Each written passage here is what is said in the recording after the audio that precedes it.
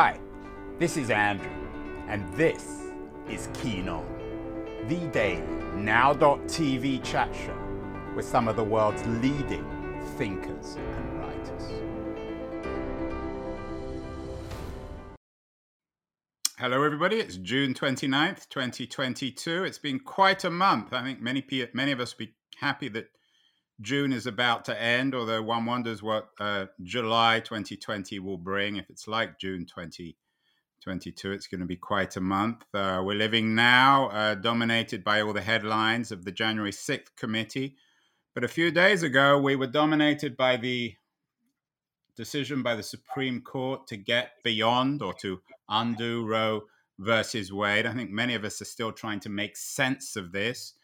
And the New York Times headline about Americans celebrating and mourning the abortion decision is, I think, extremely accurate. America is a very divided country, and nothing divides Americans more than abortion. What's interesting is it's all too easy to get divided on philosophical grounds in terms of women's rights and the right to life. But one of the things that doesn't always get discussed is the role of technology here. Lots of comments and op-eds about us, the American society, going back in time. But of course, we live in an age of increasingly sophisticated technology. We live in an age, for example, where there's such a thing as an abortion pill. So we can't really go back, at least according to technology. So the issue of tech and feminism and female rights are very much bound up with one another. I'm thrilled today that we have one of America's leading writers and thinkers, both on technology and the rights and roles of women historically, Deborah Spar. She's from Harvard Business School, and her last book, which I found extremely interesting, was Work, Mate, Marry, Love: How Machines Shape Our Human Destiny. I want to get to that book.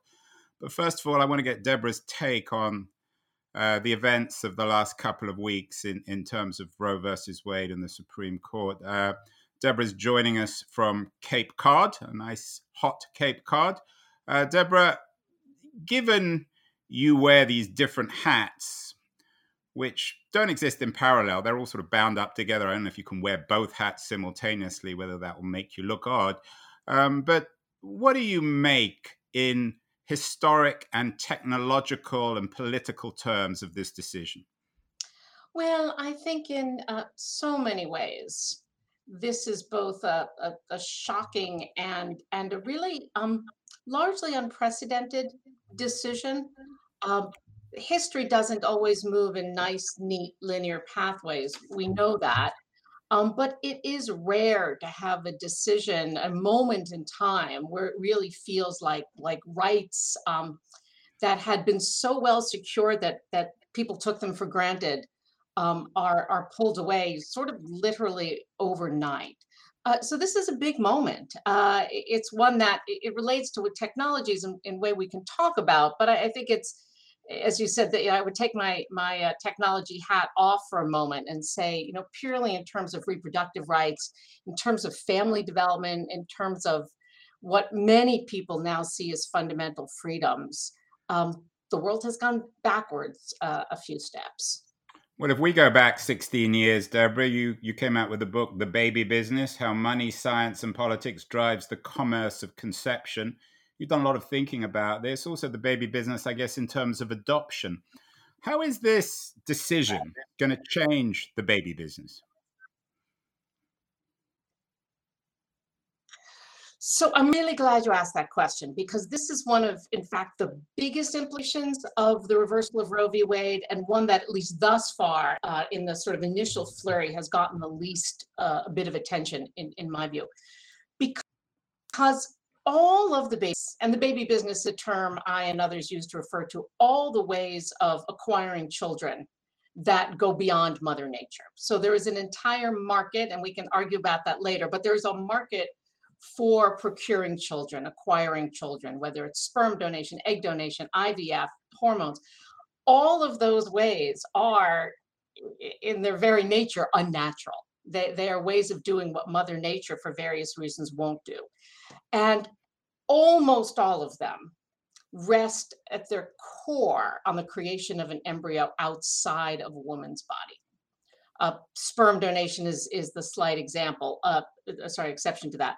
But if the Roe v. Wade decision or laws that are now set up under this new umbrella are going to define conception, I'm sorry, going to define life at the moment of conception, then you do IVF. IVF becomes illegal as well, because the IVF is creating embryos that in nearly all cases may well be discarded or may well not survive. And already we're seeing in these early days, IVF clinics across the United States sort of thrown into a tailspin because suddenly their very work may be illegal. And yeah, in an odd way, your book was very well reviewed in the New York Times a couple of years ago, about 2 books about how long it will be before we fall in love with the robot. The other book reviewed with yours was a book by Jenny Kleeman called Sex, Robots, and Vegan Meat. And I actually happened to interview Jenny earlier this week. She believes, or she suggests, that this might actually trigger new technologies that will enable the creation of life beyond IVF factories, beyond the way in which we conceive of life. So ironically, and this is often the case in history, a reactionary political decision might actually result in technological, cultural, and political advancement. Is that possible? It's possible. I don't know that there's any easy ways to do it, although it doesn't necessarily have to be easy. But there's a core definitional issue. I mean, let's imagine if conception or if life was defined as beginning at the egg, then every time a woman menstruates, technically that's murder. We're not going to go that far. If life begins with a sperm, then there's a whole bunch of things that suddenly become unacceptable. So we'd have to find some pretty fundamental ways to create life that don't involve the creation of an embryo outside of a woman's body. So is it possible? Yes. I don't know that there's technologies yet, because getting around the embryo is really tough.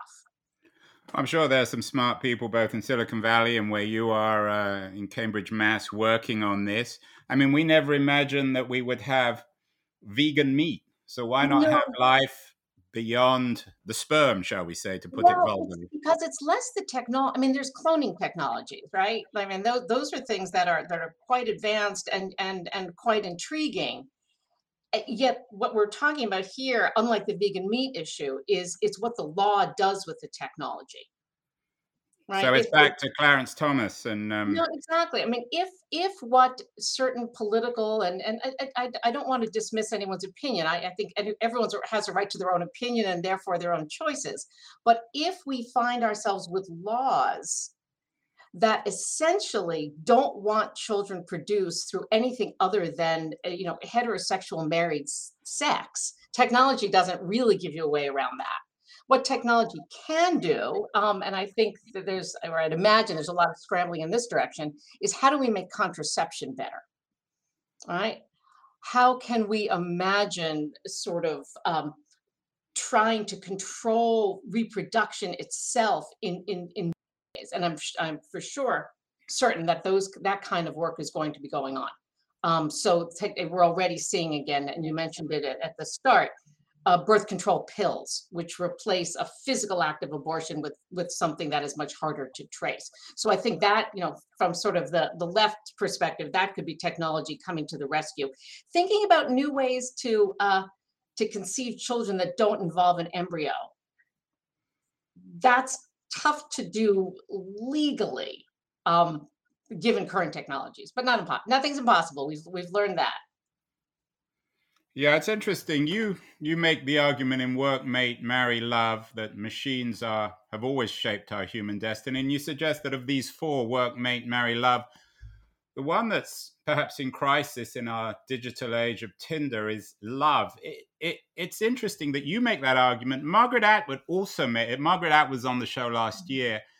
She made a similar argument, but in a low-tech way in Handmaid's Tale. When you have a cult of fertility in her reactionary political world, which many people see as being prescient, then love also goes out the window. The defining thing, I think, in The Handmaid's Tale was the absence of love. It's odd that both you and Atwood have come to similar conclusions from entirely different perspectives and analyses, isn't it?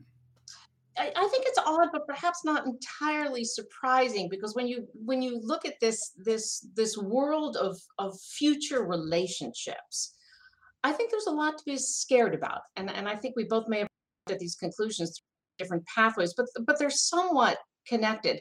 And I don't want to be totally pessimistic here. I do think love is alive and well, and it exists not only in romantic forms. It's the love between a parent and a child, between two longtime friends. So I don't think love is immediate danger. What I do is under increased stress, sort of early age romantic relationships. And on that, the pandemic takes, we saw 3 years ago, and makes it, 100 worse.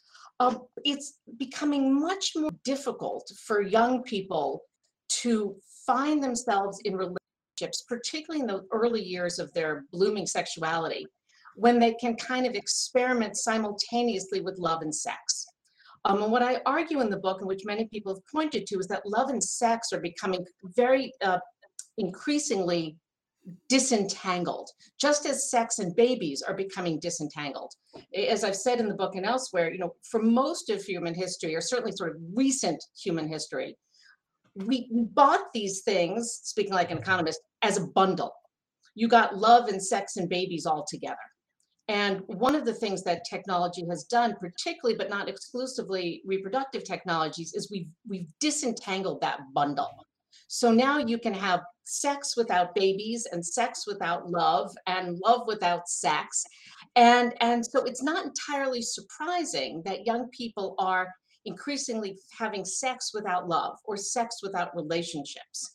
And I think it makes it harder for them to develop both a healthy sexuality and the kind of loving relationships that used to evolve in sort of smaller communities over longer periods of time. It's tough to find love on Tinder. It's not impossible.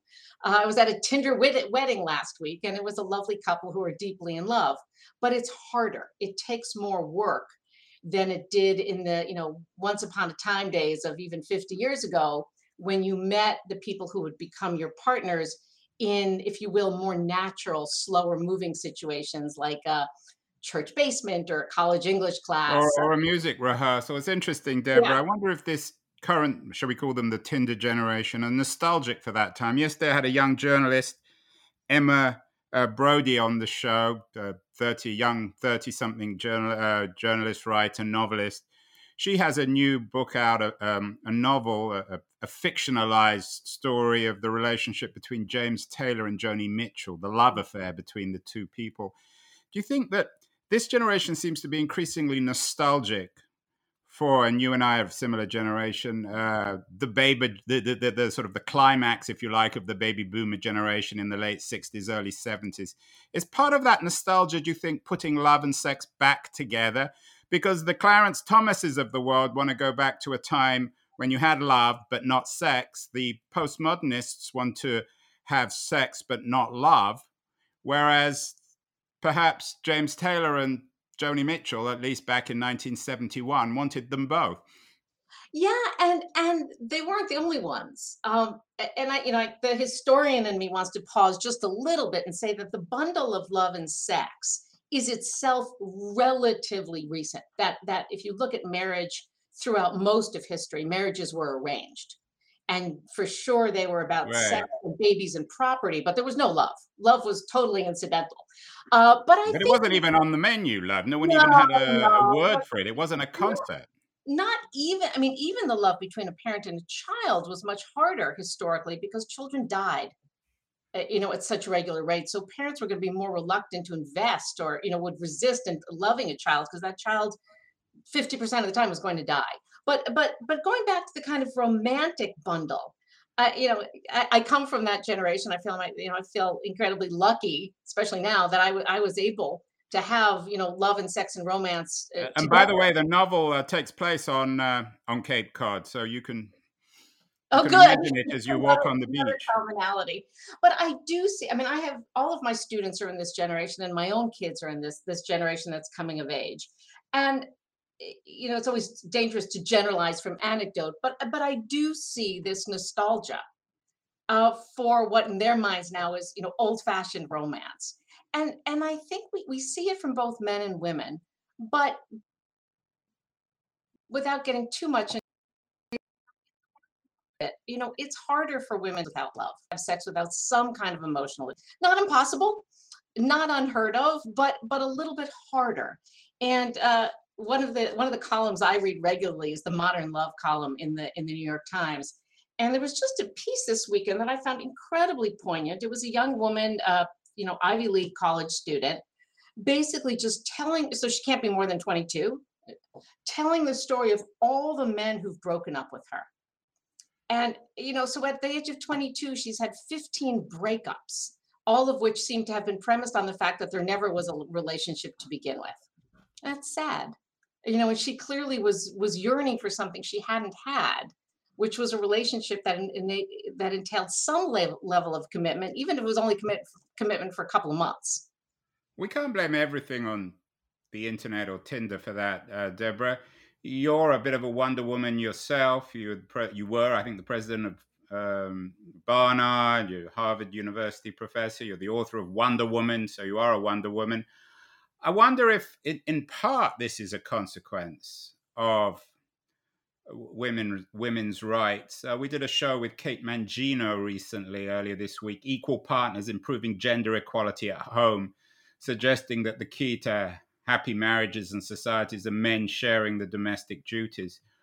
How would you explain the history of feminism in terms of this crisis, if you like, of love in the 2020s? So this is complicated. And It's I don't always it's complicated, always Deborah. That's complicated. why you're on the show. Well, I'll try. I think one of the things that I find helpful to remember um, is how quickly history is moving right now. Certainly, our technologies are evolving at a faster pace than ever before. The whole idea that you can create babies in petri dishes was fantastical 50 years ago. But so too was feminism. That what people will refer to as second wave feminism, the sort of the feminism that really blossomed in the late 60s and early 70s, the feminism that coincided with Roe v. Wade and with the easy access to the pill. That's only 50 years old, but it did change things.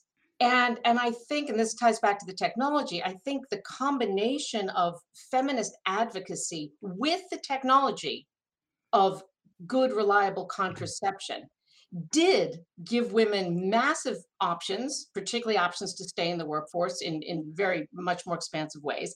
And it changed the underlying family structure. The traditional, what I call the Leave It to Beaver family of the 1950s, to use the very sort of stereotypical term, that was a relationship where the husband went to work, he was the wage earner, the wife stayed home, she was the homemaker. Um, that situation was miserable for many women. It was probably miserable for many men, but it worked. Again, to speak as an economist, in terms of the division of labor, that worked. If one person earns the money, the other person takes care of the home, they share the proceeds, the kids inherit everything. It worked.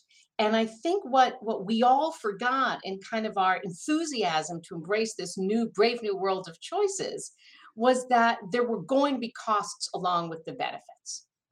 And as I say in the Wonder Women book, once women entered, and another caveat, we're talking largely here about privileged upper middle class and upper class women who did have the opportunity to become Wonder Women in a sort of economic sense. Once those women started working 40 and 60 and 80 hours a week, and presuming that they had male partners who also continued to work 40 and 60 and 80-hour weeks, there was just no one to do the housework that also entailed 40 or 60 hours a week. And so there was a basic problem of the math, even before you get to the division of labor within the household. There was just work that had to be done in other ways. And we didn't really figure out how to do that. And we still haven't.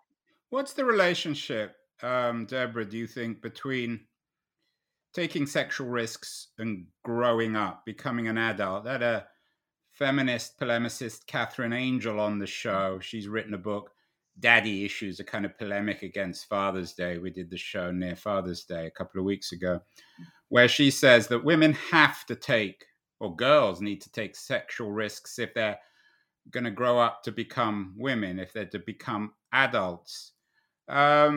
So your image of this woman who's had lots of sexual partners but hasn't found love, at least they've grown up by sexual experimentation. I assume the same is true of men.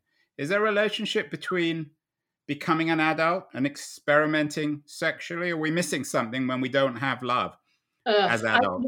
I haven't read her work, so I'm just speculating here. But I'm not sure risk is always a good thing. I'd be curious to know what kind of risks. You know, the risk of sexually transmitted disease is probably not a risk that is enriching in any meaningful way. I'm not sure the risk of becoming pregnant is a risk that needs to be enjoyed by the majority of people. I think there may be many pleasures in sexual experimentation. There's, I think, certainly many pleasures in meeting different people and trying on different personalities. Uh, uh, but I'm not sure risk for the sake of risk is something I would necessarily be excited about. Again, with the caveat that I haven't read specifically what kinds of risks she's referring to. Deborah, cheer us up. You said you're an optimist, and in your new book, Work, Mate, Marry, Love, there's a degree of optimism. It's a balanced book. I had Jeanette Winterson, the English novelist, writer, feminist, on the show recently. She has a new book out, 12 Bites, which is built around her kind of love affair, I guess, intellectual love affair with Ada Lovelace and her role in the development of AI. What's the most optimistic take on in Work, Mate, Marry, Love about machines, smart machines, invented machines, post-human machines perhaps, and human happiness that will enable us to work and mate and marry and love better than we have in the past? Yeah. So first of all, the core of my optimism comes from a deep belief, and having looked at these issues in many different settings now, that people do want love. It takes very many different forms. You know, if you go back to reproductive medicine, it turns out from any evidence we can find that regardless how people finally get their children, they love them exactly the same. You know, people want to love children, they want to love partners. I think that that wellspring of love doesn't go away. It takes many different forms, but I remain deeply optimistic about that.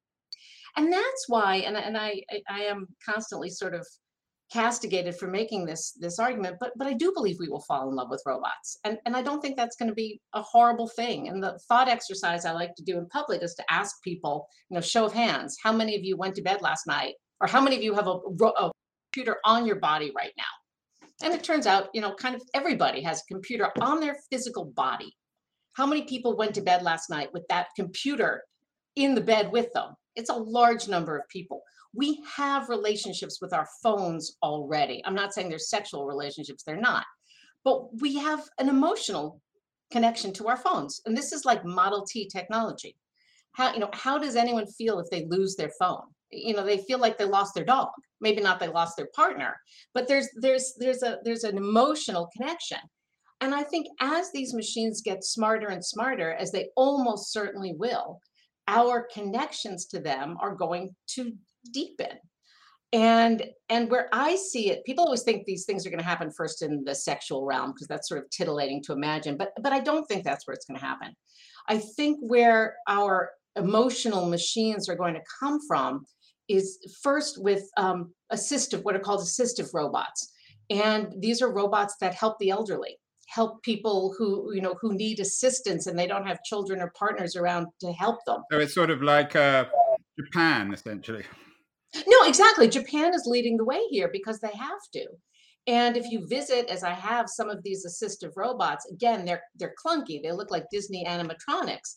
But the relationship that these elderly people have with the robots, those are not Disney animatronics. They Deborah, I feel. can already hear some people being very upset with you, and I can hear one person in particular down Mass Ave from where you teach at Harvard University, my old friend Sherry Turkle.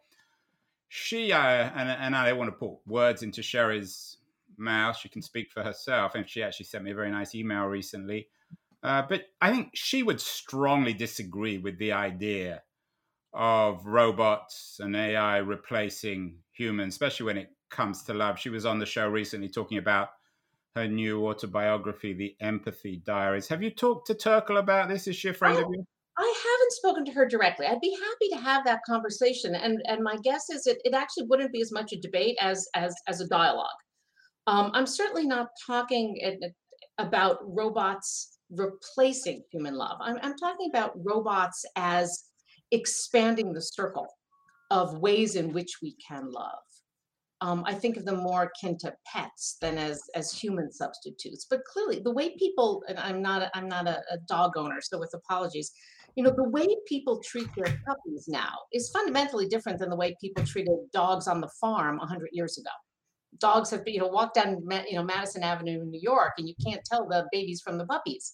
Um, and I don't think that's a bad thing. I think if people can find room in their hearts to love a puppy, that's wonderful. And if they can find room in their hearts to love an animated seal, and it makes them feel better, I don't have a problem with that. Did you read Kazuo Ishiguro's Clara and the Sun? Uh, Yes, but not recently enough that I'll remember it word for word. yeah, because he presents a world in which these machines are more and more empathetic. And we need to introduce the E word. I already talked about it with Sherry. Sherry, I think, her work has focused on how robots don't fulfill that, but that I don't want to again get stuck into that. We did a Mm, show last week on empathy with corporate exec Natalie Petterhoof about digital technology delivering more human empathy. Empathy, the E word, comes up endlessly on this mm. show. Your new book is called Work, Mate, Marry, Love. You could probably add empathy. What is it about empathy that makes it such a popular word and such an important word in I mean, you teach at the Harvard Business School, so certainly amongst business writers, but amongst technologists and historians and generally even novelists. Well, I think novels at some level have always been about empathy because they are about, most of them, human relations. It's a good question as to why it's become a more popular part of the discourse these days. And my guess would be in part because it's decreasing, that we're seeing less empathy. I mean, we're living in an angry moment. We have a very hard time politically understanding people who are different than us. As my friend Norina Hertz has written in her book, The Lonely Century, loneliness is epidemic these days. People are isolated.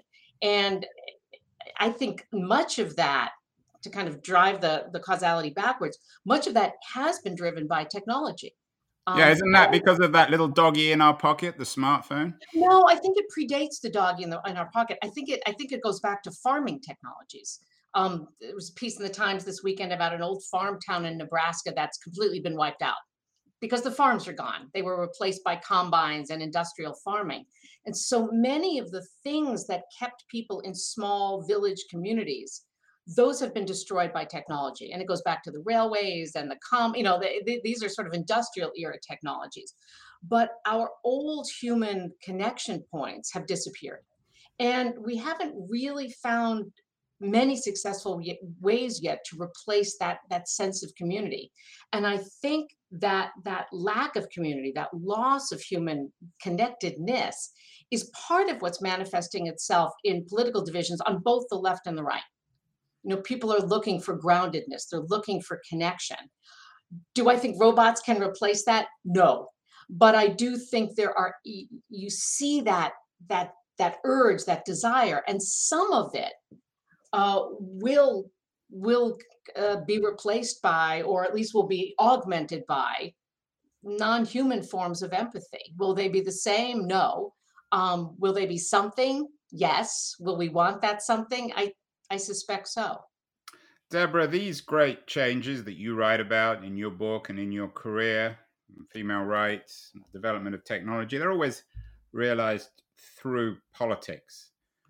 We did a show a few months ago with Antonia Fraser, the British historian, on a woman called Caroline Norton, the case of the married woman.